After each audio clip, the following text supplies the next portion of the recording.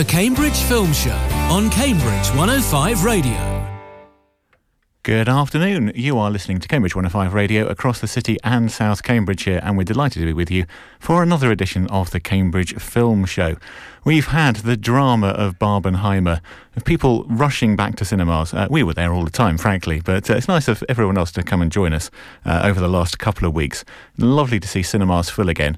But actually, it's just nice to be talking about films. Consequently, I think most of the team have a little bit of fatigue and feeling the strain of having been away for the past couple of weeks. So it's a compact and bijou team we have today, talking about a variety of films, including Meg 2, The Trench, Joyride, Happiness for Beginners, The Beanie Bubble, Talk to Me, and Teenage Mutant Ninja Turtles Mutant Mayhem. Guiding us through all of those, I am joined today by Simon West. Hello. And, do you know... Nick Kitchen. Nick Kitchen is we struggle to work out the best way to introduce We've always struggled with that. We have. So Nick Kitchen, nice and simple. Right, let us get started with a trip to the deep. Jonas, we need your help. We're detecting increased aquatic activity 25,000 feet deep in the trench. It's an ancient ecosystem untouched by man. Whatever is down there is trying to make its way to the surface. This is a bad idea. Just a little bit.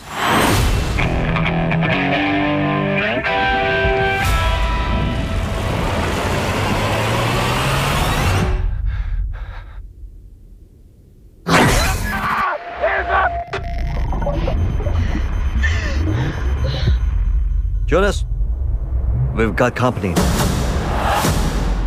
That's the biggest Meg I've ever seen. Biggest Meg anyone's ever seen. That's the apex predator. So it is the apex predator, but is it the apex of Ben Wheatley's film career is the question we're going to be trying to be answering now.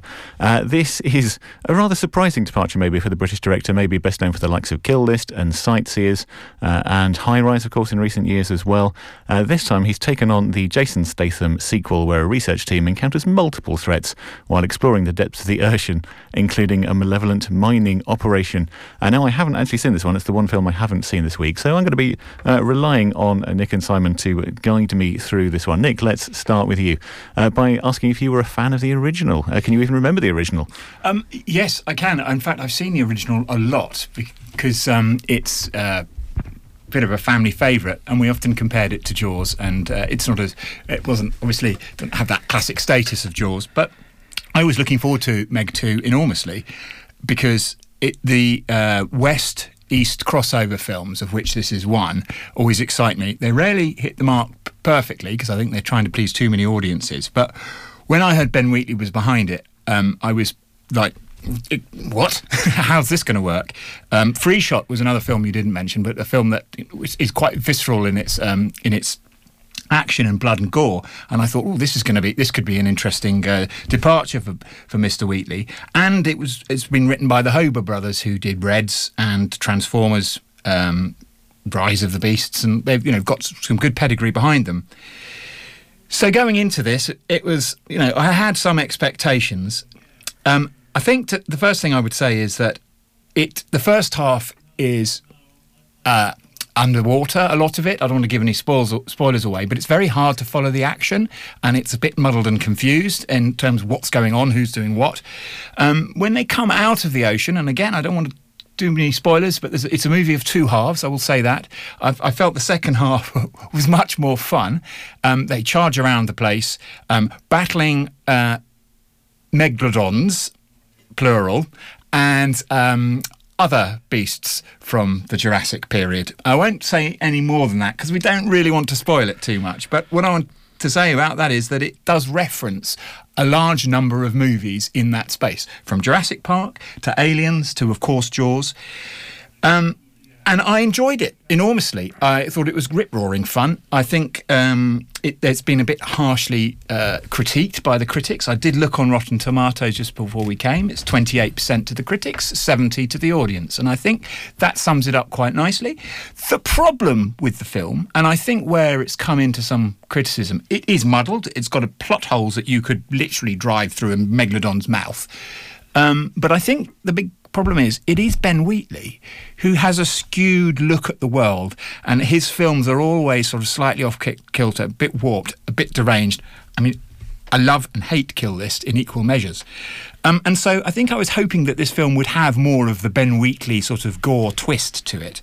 And I think that leads me to the major problem here, and it's something I discussed with Lorcan last time. This really needs to be a 15, not a 12A. And it's difficult for it to be a 15 in the UK because it's a hard stop. You're either over 15 or you're under 15. There is no discretion. There would have been room here to make this gorier, a bit more satirical. There's a great scene in it where Megalodon's literally chomping through people. Again, not too many plot spoilers, but that could have been done much more viscerally with a bit more dark humour because it's Ben Wheatley. But I suspect the studio said, no, we've got to have it. It's a 12A. It's for a certain audience. If we had more discretion around a 15 mark, 15A, say, advisory, then they could have thrown in a bit more gore, a bit more sort of dark, twisted Meg stuff, and I think the film would have been lifted a lot from that. So it's definitely flawed. It's not perfect, but I enjoyed it, and I would recommend people go and see it. And I think that 70% on audience on RT is about right. Well, of course, we have to remember that we're actually sitting on the critic side of the fence, technically, rather than the audience side. Well, I'm seeing this as from an audience perspective. Well, yeah, you may be seeing it from the 70% perspective, but yeah, we sit very much on the 28% side of the fence as being sat here. Which side of the fence are you sitting on, Simon?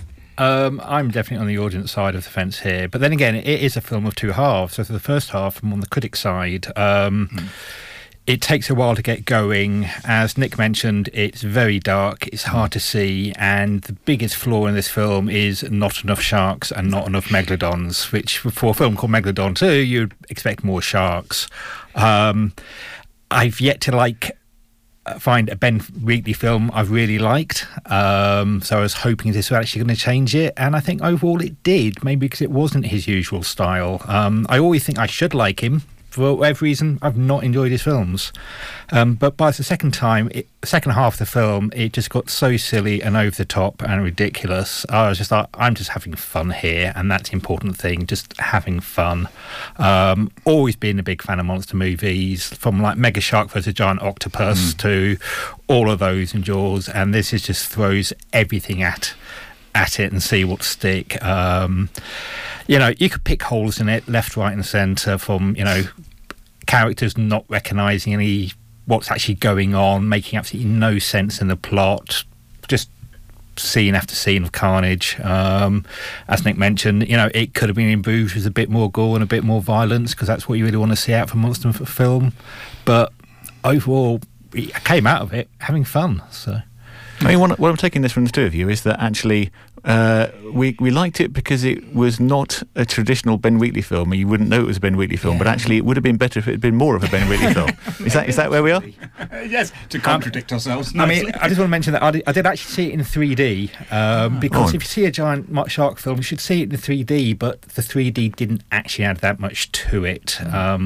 But it was great to see. The screening I was in was absolutely packed. So it looks like the Barbenheimer effect is actually carrying over to other films, and I don't think all of them were there just because the other two were booked out.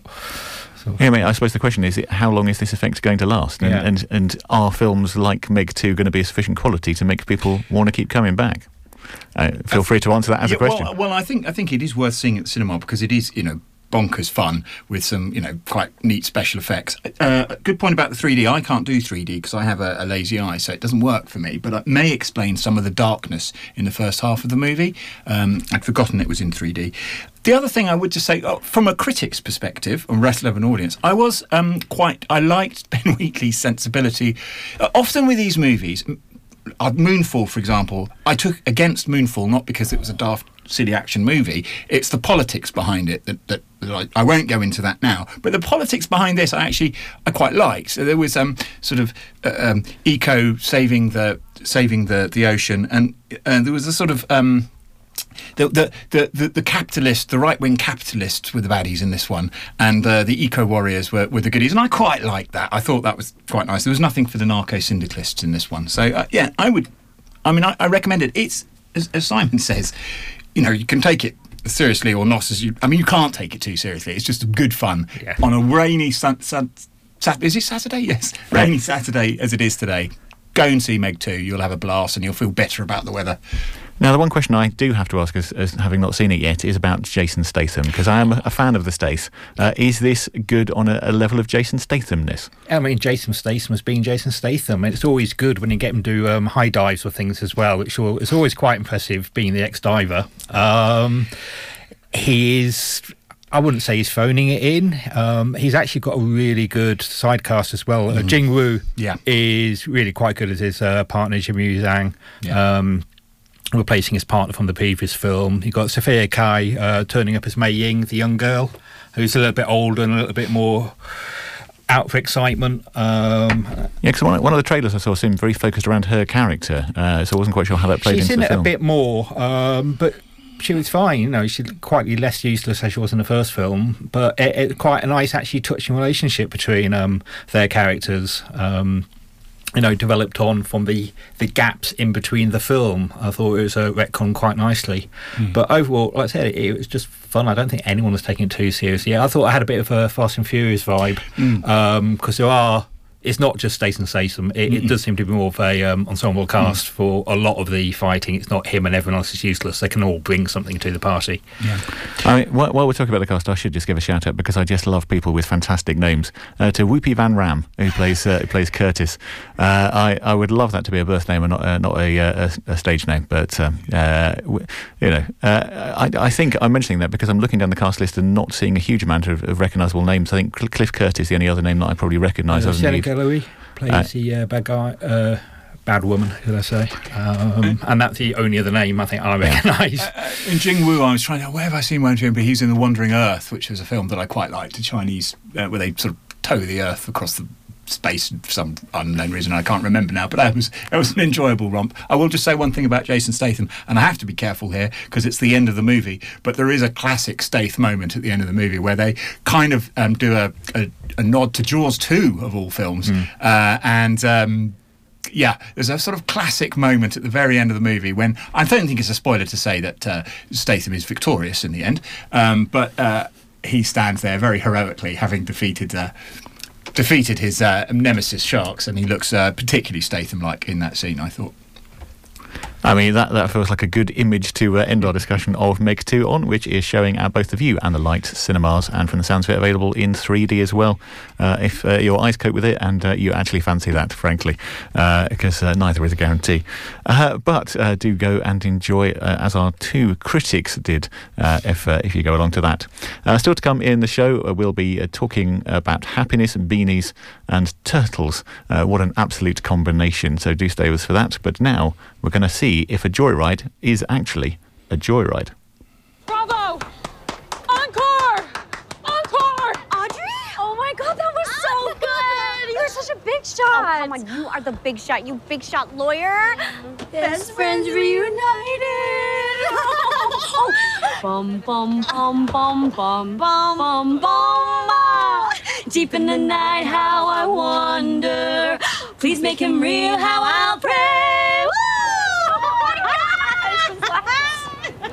What? That was so lame.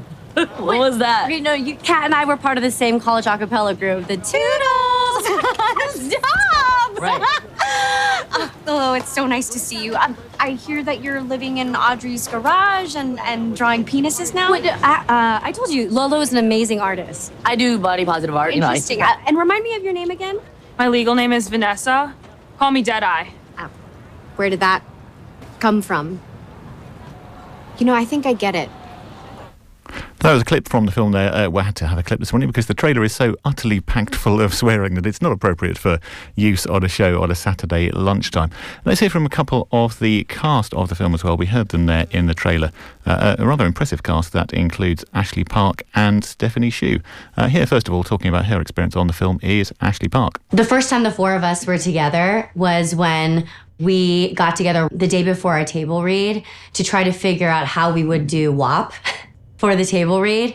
And honestly, like our chemistry read together, there was just something sparkly. It was just so easy. What's so funny is so many people in Vancouver on our crew were like, how many years have you guys known each other? And what I feel about Stephanie and Sherry and Sabrina, what is so wild is that I just, on set, has never been more collaborative.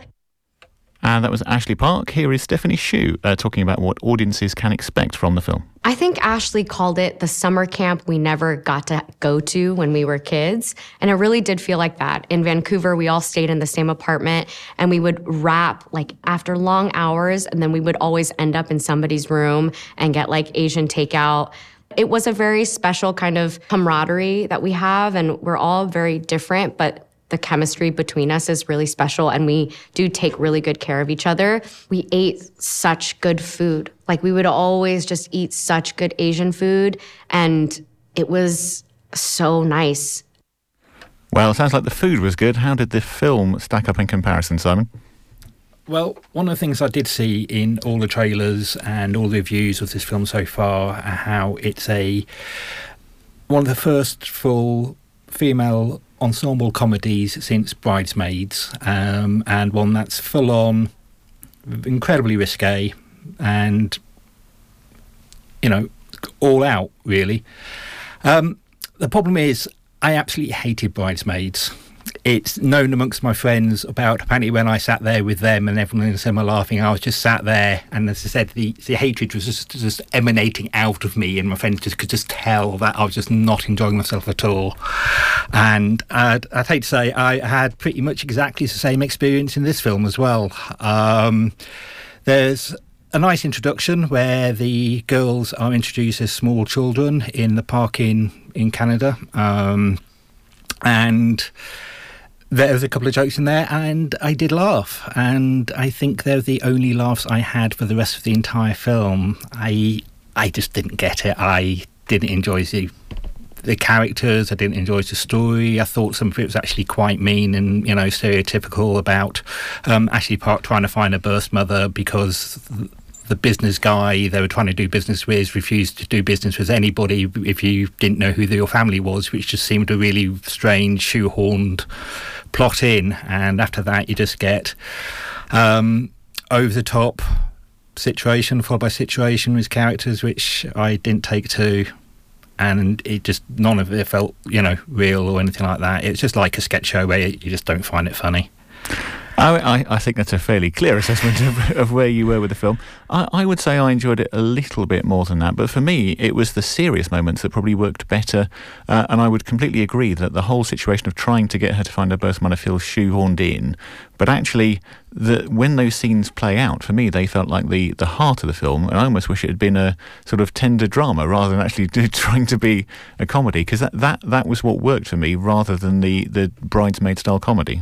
Yeah, there were definitely nuggets of an interesting storyline in here, and I think they could have run with it and made a much more interesting film, talking about identity, being American-born Chinese versus being, native Chinese, and trying to find who your family are and who your mother.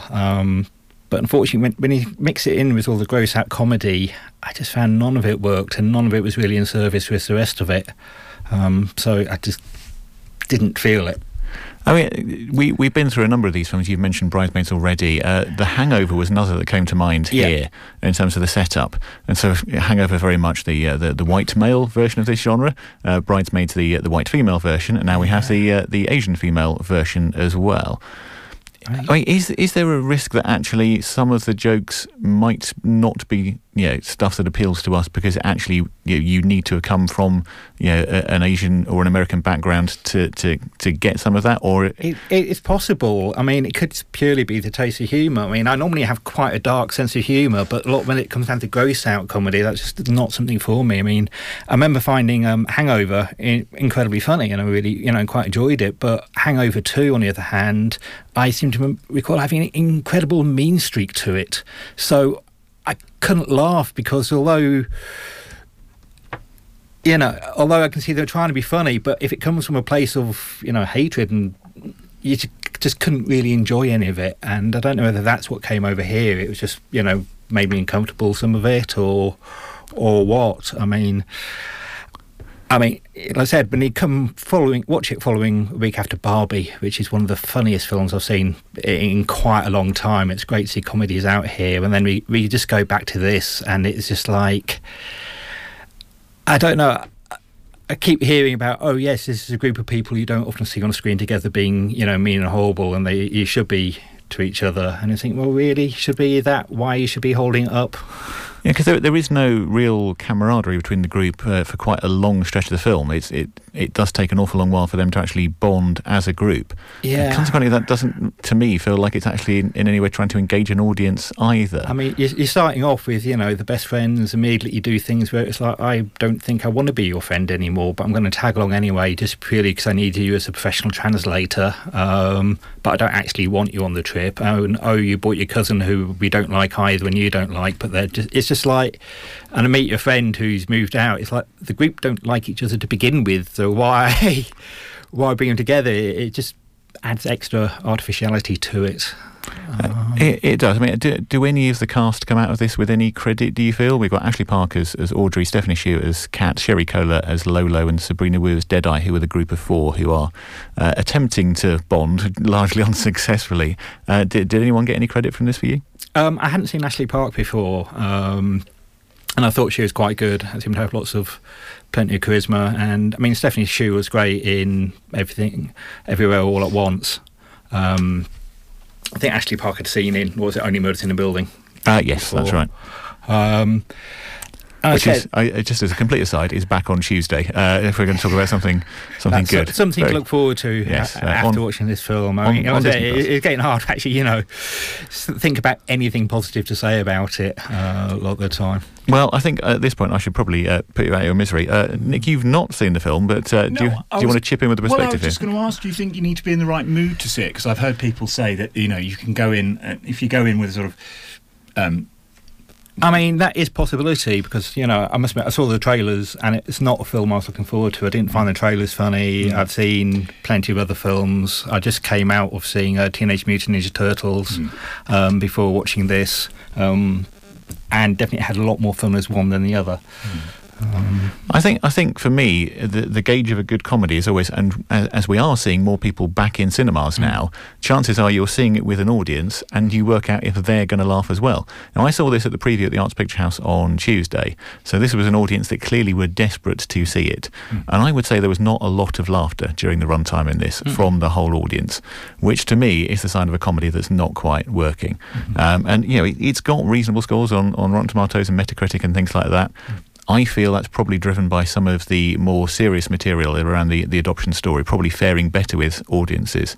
Undoubtedly, there will be people that sort of enjoy the humour of this, but I just wasn't working for me. I mean, watch the trailer. I think Will, who does the show, he said he quite enjoyed it because he caught an earlier preview on it as well.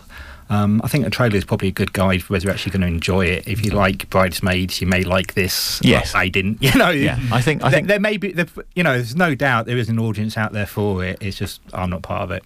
Yeah, I think it is one of those occasions when actually the trailer is pretty representative of what you get in the film. So I think our advice is here: watch the trailer, and if you're not keen, then there are plenty of other things in cinemas at the moment that you would do much better with. Yeah. If you do decide you fancy it once you've watched it, then do get yourself along to The View or The Light, where it is showing this week.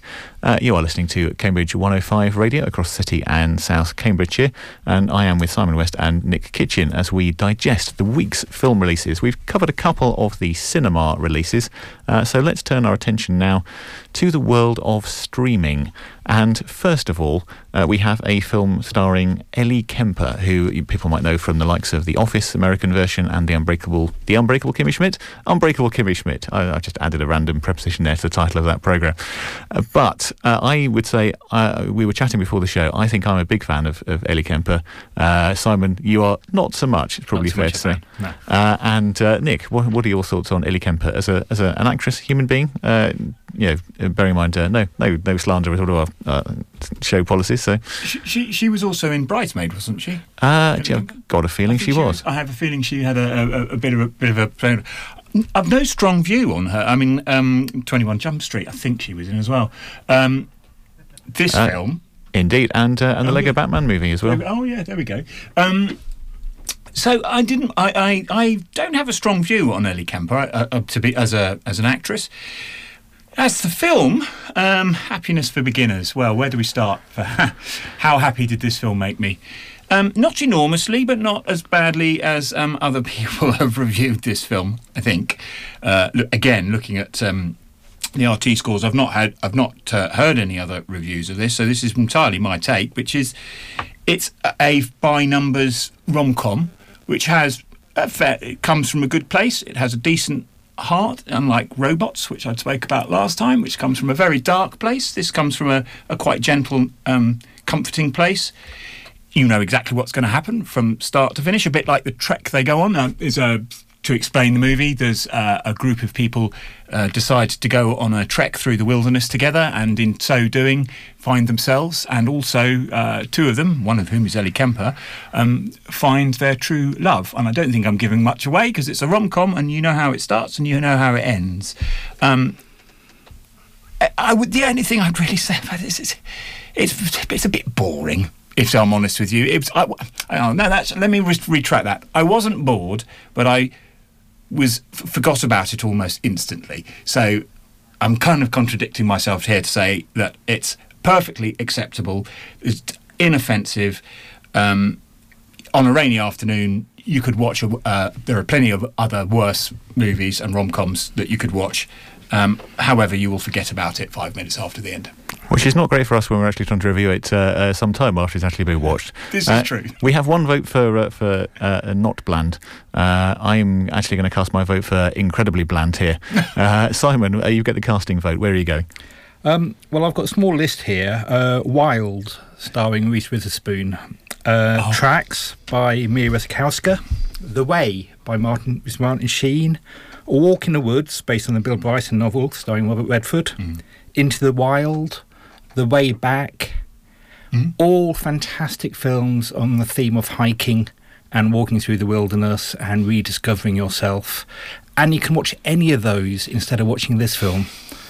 The main question I had when I watched it was why. I mean, Nick kept calling it a rom-com without any romance or comedy. I wasn't sure whether this was supposed to be a drama or a comedy, because they've picked up a group of stereotypical characters and they keep having like shots of people saying weird stuff in weird ways, like it's meant to be funny, except it isn't. I realise how down I'm sounding on this show at the moment. I'm saying it does get better.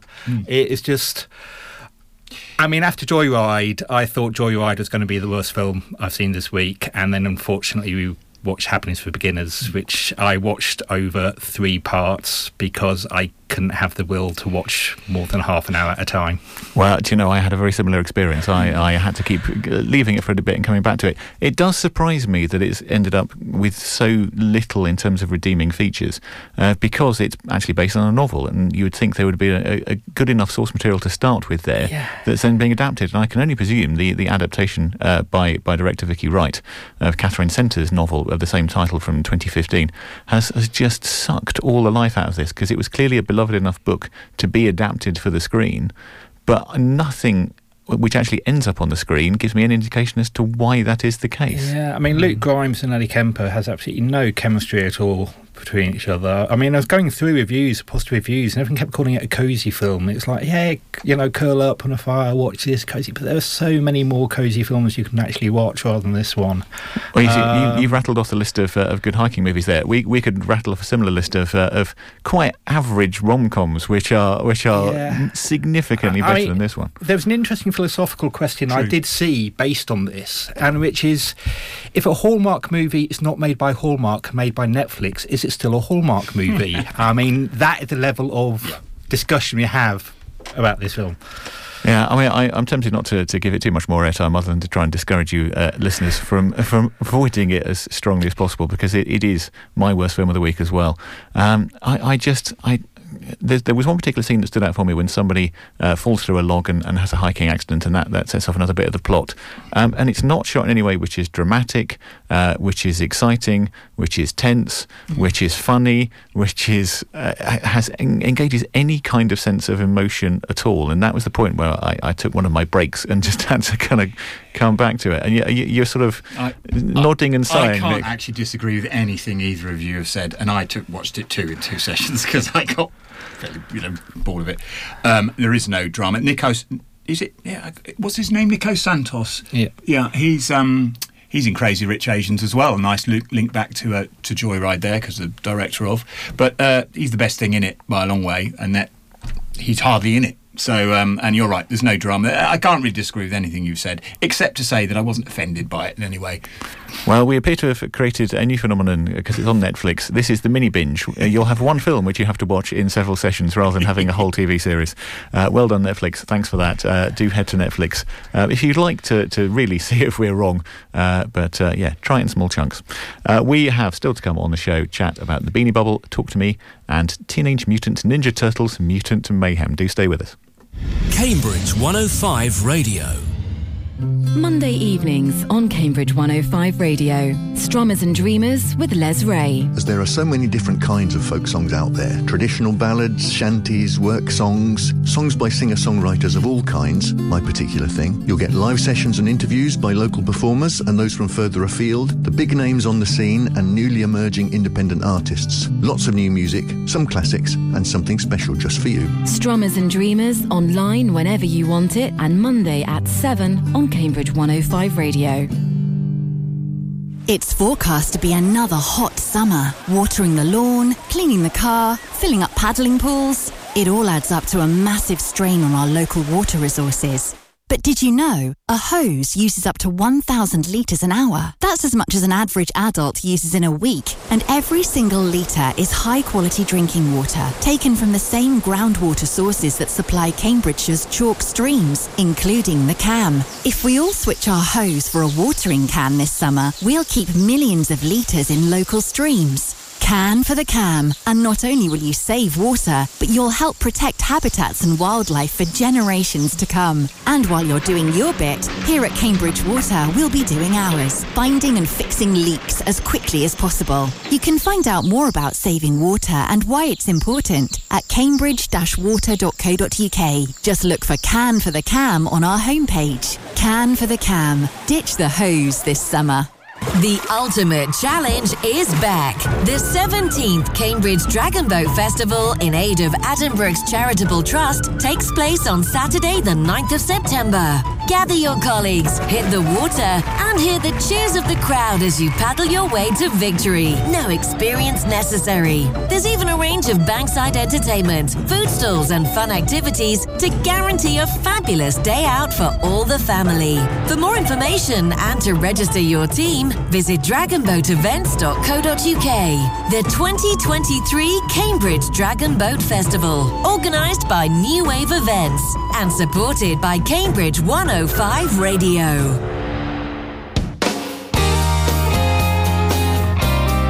Cambridge 105 Radio.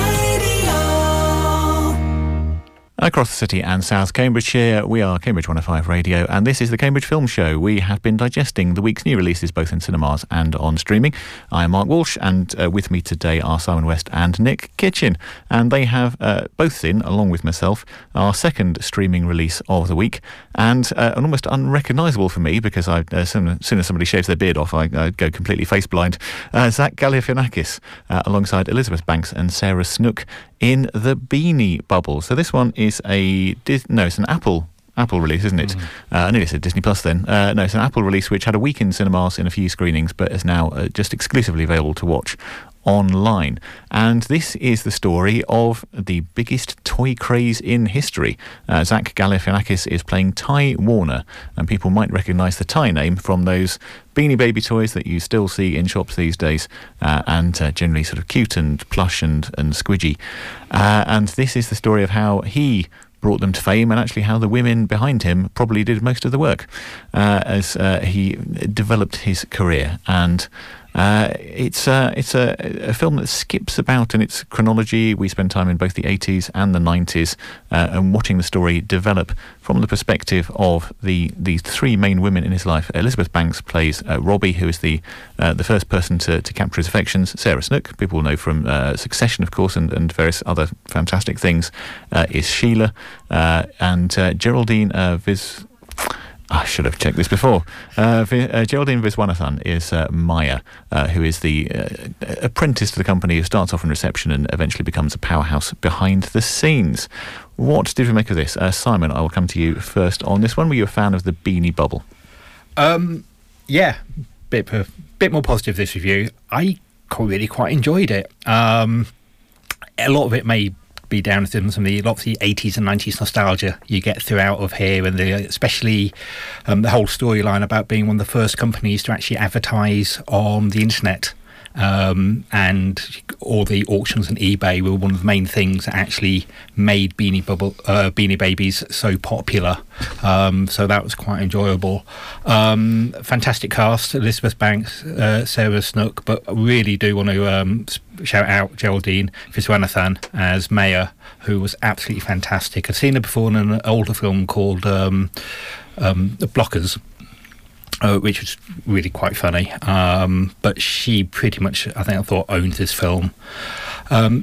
Thought it was a very interesting take on a way to tell the story, where rather than being based on the company and Ty by Zach Galifianakis, telling it through the eyes of the women he had relationships with, and were really the backbone of the company. Zach Galifianakis is a likeable character, a likeable presence, and you can see all the charm he's got and the childhood innocence, and it's absolutely wonderful until slowly turns into more of you can see the narcissistic megalomaniac and control freak he becomes, and almost becomes the villain of pretty much does become the villain of the piece. But overall, I actually found it a funny, fascinating slice of history. And it's from what seems to be a subgenre that's doing very well, particularly this year, because we've had the likes of Tetris and Air, which are both very similar nostalgia films about creative impulses and entrepreneurial development. How do you feel, Nick, that this compared to the likes of those? Well, I didn't like the Tetris movie at all, to be honest. But you're right, it does follow on from those things. And interestingly, and it's from a best-selling novel, as far as I can understand. I didn't know the story at all. I'm familiar with Thai dolls because everybody is. Well, if you've got children, you pretty much do. I was not aware of the Beanie Bubble craze from the 90s, and actually spoke with some Americans about this yesterday and said this movie's about this being. They went, oh yeah, that I remember that.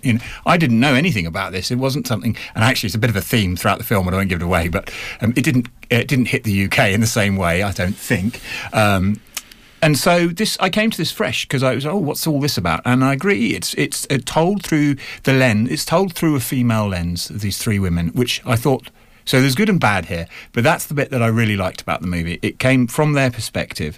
I thought Zach Galifianakis, I can never say his name, was great actually as this very sort of. He starts off very charming and then becomes, as you say, Simon, the villain of the piece, and that unfolding of his character is quite neatly done. The episodic nature of the film, fitting between the 80s and the 90s, as you say, and we move through the decades, was quite neatly done. The women in the film, I thought Elizabeth Banks got a little bit lost at one point. Sarah Snook, actually. I think she got a little bit lost at one point. But so I enjoyed the film enormously, and that's the key word. It's very enjoyable. You sit there and go, what's going to happen? And as I didn't know the story, I knew what was coming because, well, we know it's a bubble. Where I think it lost its way slightly, for me, it was about tulips. I wrote tulips in Holland. So in the 17th century, in the bubble, the tulips and the bubbles in Holland, where the economy crashed. This film started off seemed to be about that, but then I couldn't decide if it was. It was a film about Ty himself, Ty Warner. It ended up being a film about Ty Warner, I felt, and not so much where it started off being about women in the workplace, the systematic issues that they have in the corporate workplace and how women are treated, both as if you like, sex objects, but also just not equality of pay and all those sort of issues were touched upon. But then the film seemed to become about Ty Warner and his character and his flawed nature. The women come out of it at the end. I don't want to give anything away, but it doesn't end badly, as it were, for people. But it doesn't equally come to any conclusions. I felt that it sort of lost its way slightly. So I'm being a bit down on it, but I thoroughly enjoyed it, and I would recommend you go and watch it. Yeah, I would actually like to disagree with you some of that. I actually felt quite different, where at the beginning of the film, it was more wondering why they chose to show the film through the eyes of the women, and rather than Ty. Because I thought, is this just, a pro-feminist stance to taking a film to do this, put a twist on it? But it was only as the film progressed and he became more narcissistic and all that, it suddenly became clear why these women were chosen as a focus. So I think towards the end, they actually came into their own, they came into strength, and although you saw more of Ty and he had more influence, you as a bad guy, you can see how strong these women were behind him, and how they were the ones that did lead to the success of the company. Yeah, frustratingly, I would agree with that because you do. One of the strengths of the film is you do see Ty unfold. You see because it is told retrospectively, so these women know him from the start. Yeah. We don't know him from the start. They do, and we think, well, what's so wrong with this chap? Yeah. And then as the film unfolds, that becomes quite clear. And so you're absolutely spot on that. I mean, one of the things I would give the film credit for is the directors, Kristen Gore and Damien Kulash. You may know Damien Kulash as the lead singer of OK Go, who does all the really kooky and really great music videos. And I think it really did give this film quite a panache, and the style was interesting enough. It looked good. It looked great. So what could just be yet another business story looked fantastic. Really great timing, great music, and it really enjoyable. Yeah, and co-directed and also co-written by Kristen Gore, the daughter of Al Gore as well. Yeah. So who I believe one of you mentioned before the show, a husband and wife. Not Al Gore and Kristen Gore. This is of course father and daughter. But Kristen Gore and Damien Kulash. I would say personally, I just feel on the direction that it did meander a little at times, but it was a rather pleasant meandering. I was quite happy meandering with it. I didn't feel it needed to rush anywhere particularly, and sometimes it's quite nice to have something that just bubbles along quite gently. So I think a general recommendation from us. Here on the Beanie Bubble, and if you would like to see if the bubble bursts for you or maintains, then it is on Apple TV. We come now to our penultimate film of the week, and we are turning our attentions to the genre of horror. This is an Australian horror, and it follows in a fine tradition of Australian horror movies, which I'm sure we'll probably get to mentioning some of at some point during the discussion in the next few minutes. However, yet again, this is a trailer that is absolutely chock full of naughty words. So to introduce Talk to Me, we're going to hear a clip from the film. Look, does anyone else want to volunteer? I'll do it. You want to do it?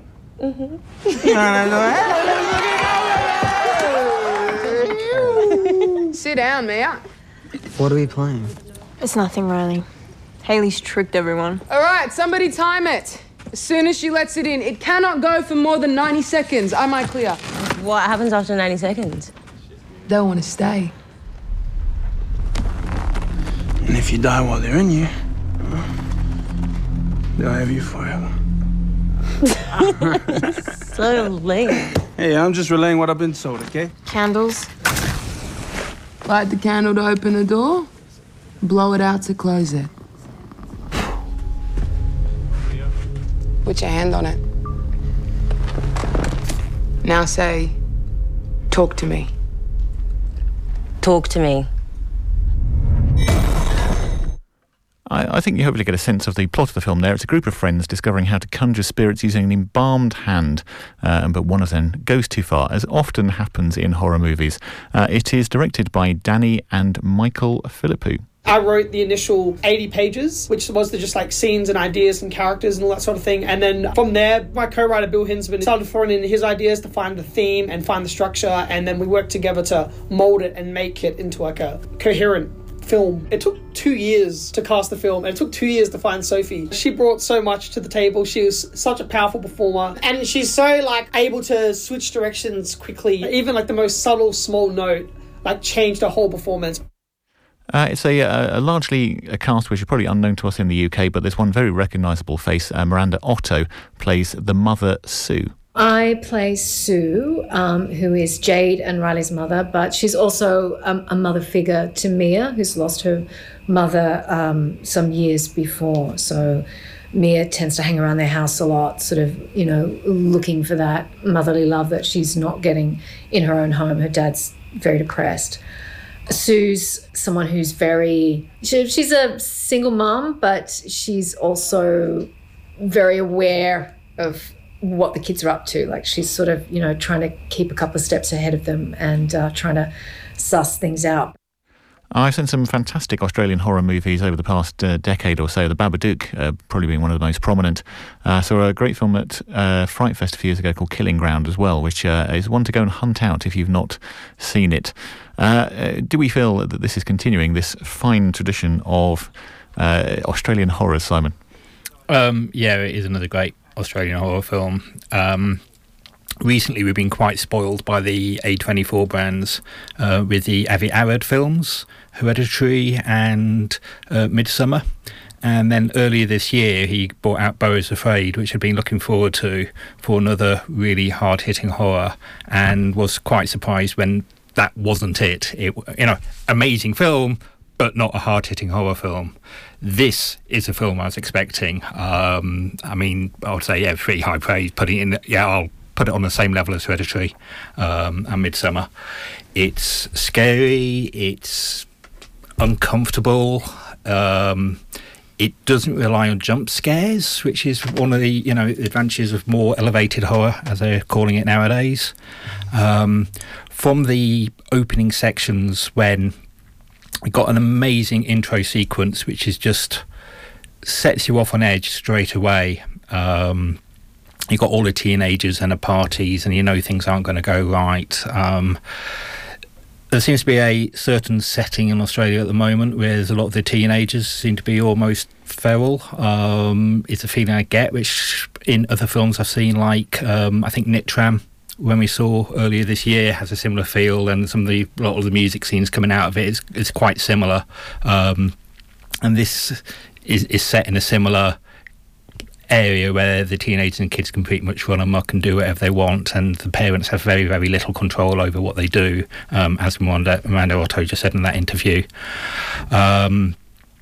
So when the kids decide that, in a similar style to Flatliners, the old classic Flatliners, not the remake, kids find out that they can have possession, demonic possession for a short period of time, and start taking it as an effective drug while filming it on TikTok like the latest viral craze, and have lots of fun with it until it goes wrong, and they then realise it's not just for those 90 seconds, it has got long-lasting effects, which you can use as a metaphor for so much that teenagers do. Sophie Wilde was an absolute elevation. She owns this film. Her performance as Mia is, both heartbreaking and terrifying and scary right from the beginning. I think we're going to be seeing a lot more of her in a lot of things, because she's just that good. Absolutely sells this film. And again, the directors, who apparently made the name on YouTube, is still going to hopefully look forward to see what they do next. Yeah, I'm far too old to understand things like YouTube videos. I've only just gone onto Instagram, for goodness sake, so you have to bear with me on that one. I do think the Hereditary comparison is a really good one, because that is a film which similarly is unsettling almost during the entire runtime, and probably both films left me at points of actually wanting to go, no, hang on a minute, stop, this is really getting a little bit much. I need you to just dial things back a little bit. One criticism I have seen of the film, though, in some of the online reviews, is that it's not rich thematically, and I find that very odd, because there's so much talk about grief and its effects, in particular Sophie's relationship with her late mother and why she might be motivated into this. That criticism feels somewhat harsh. Would you agree? Yeah, I've absolutely I can't understand why it's just no thematic. I can probably pick this film apart so much. I mean, like I said, Mia does start with the loss of her mother, and she's trying to deal with that grief and depression, and she's been like ostracised from classmates at school due to it, and she's trying to become popular, and that's why she goes for it. But there's still, the whole thing about when you have grief, you separate yourself from your family and your friends, and trying to find your way back is part of the problem. And this film, I thought, dealt with that quite well, especially with her estrangement between her and her father, Max, and trying to work out what the story was, what did happen with her mother and everything else, which is all tied together. I actually really also quite like the family dynamic as well, where she's estranged from her father but taken in by Miranda Atto's character and her best friend and the younger brother, Tyson, again played by I think it was Hamish Phillips, who again was also very, very good. It's a fantastic cast. It is a really genuinely unsettling film. As you say, it doesn't rely on jump scares, although there are a few shocking moments, certainly, which are just shot brilliantly effectively. This is, I think, for my money, one definitely to seek out, but you are going to have to seek it out because it's on late showings at the View Cinema this week. So for some reason, it's not got quite the traction, which is a real shame. But do hunt it down. Nick, just before we move on. Well, it was all right. I was just going to say, do hunt it down. I noted it was. I haven't seen it. I'm really keen to see it, so I'm going to hunt it down myself. $4.5 million it cost to make, and it's taken a lot more that at the box office. So it's been quite a sleeper hit, I think. Well, it's certainly a very deserved success. So that is Talk to Me, which is showing on late at the View this week. To our final film now. We've just got a few minutes to understand if the Teenage Mutant Ninja Turtles should be getting any of your time this week. Boys, where have you been? We're just running errands. That's it? Look, we're really sorry, Splinter. Some of the guys wanted to get pizza, and I tried to talk them out of it. You ratted us out. Hey! Don't use that word that way. I mean, it's 2023. Sorry, Dad. Hey, guys, if we weren't monsters that were shunned by society and we could do what we wanted, what would you guys do? Go to high school. Maybe get a girlfriend. Can you imagine that? Not likely. This is insane. Turtle, mutant, karate teens. I want to know everything about you. Our dad is definitely not a giant rat. That makes me feel like he's a rat. Police are baffled by the recent crime wave led by a superfly. Nobody's ever seen his face. Why? Because he kills everyone who does. Whoa. Cool. No, not cool. A bit cool.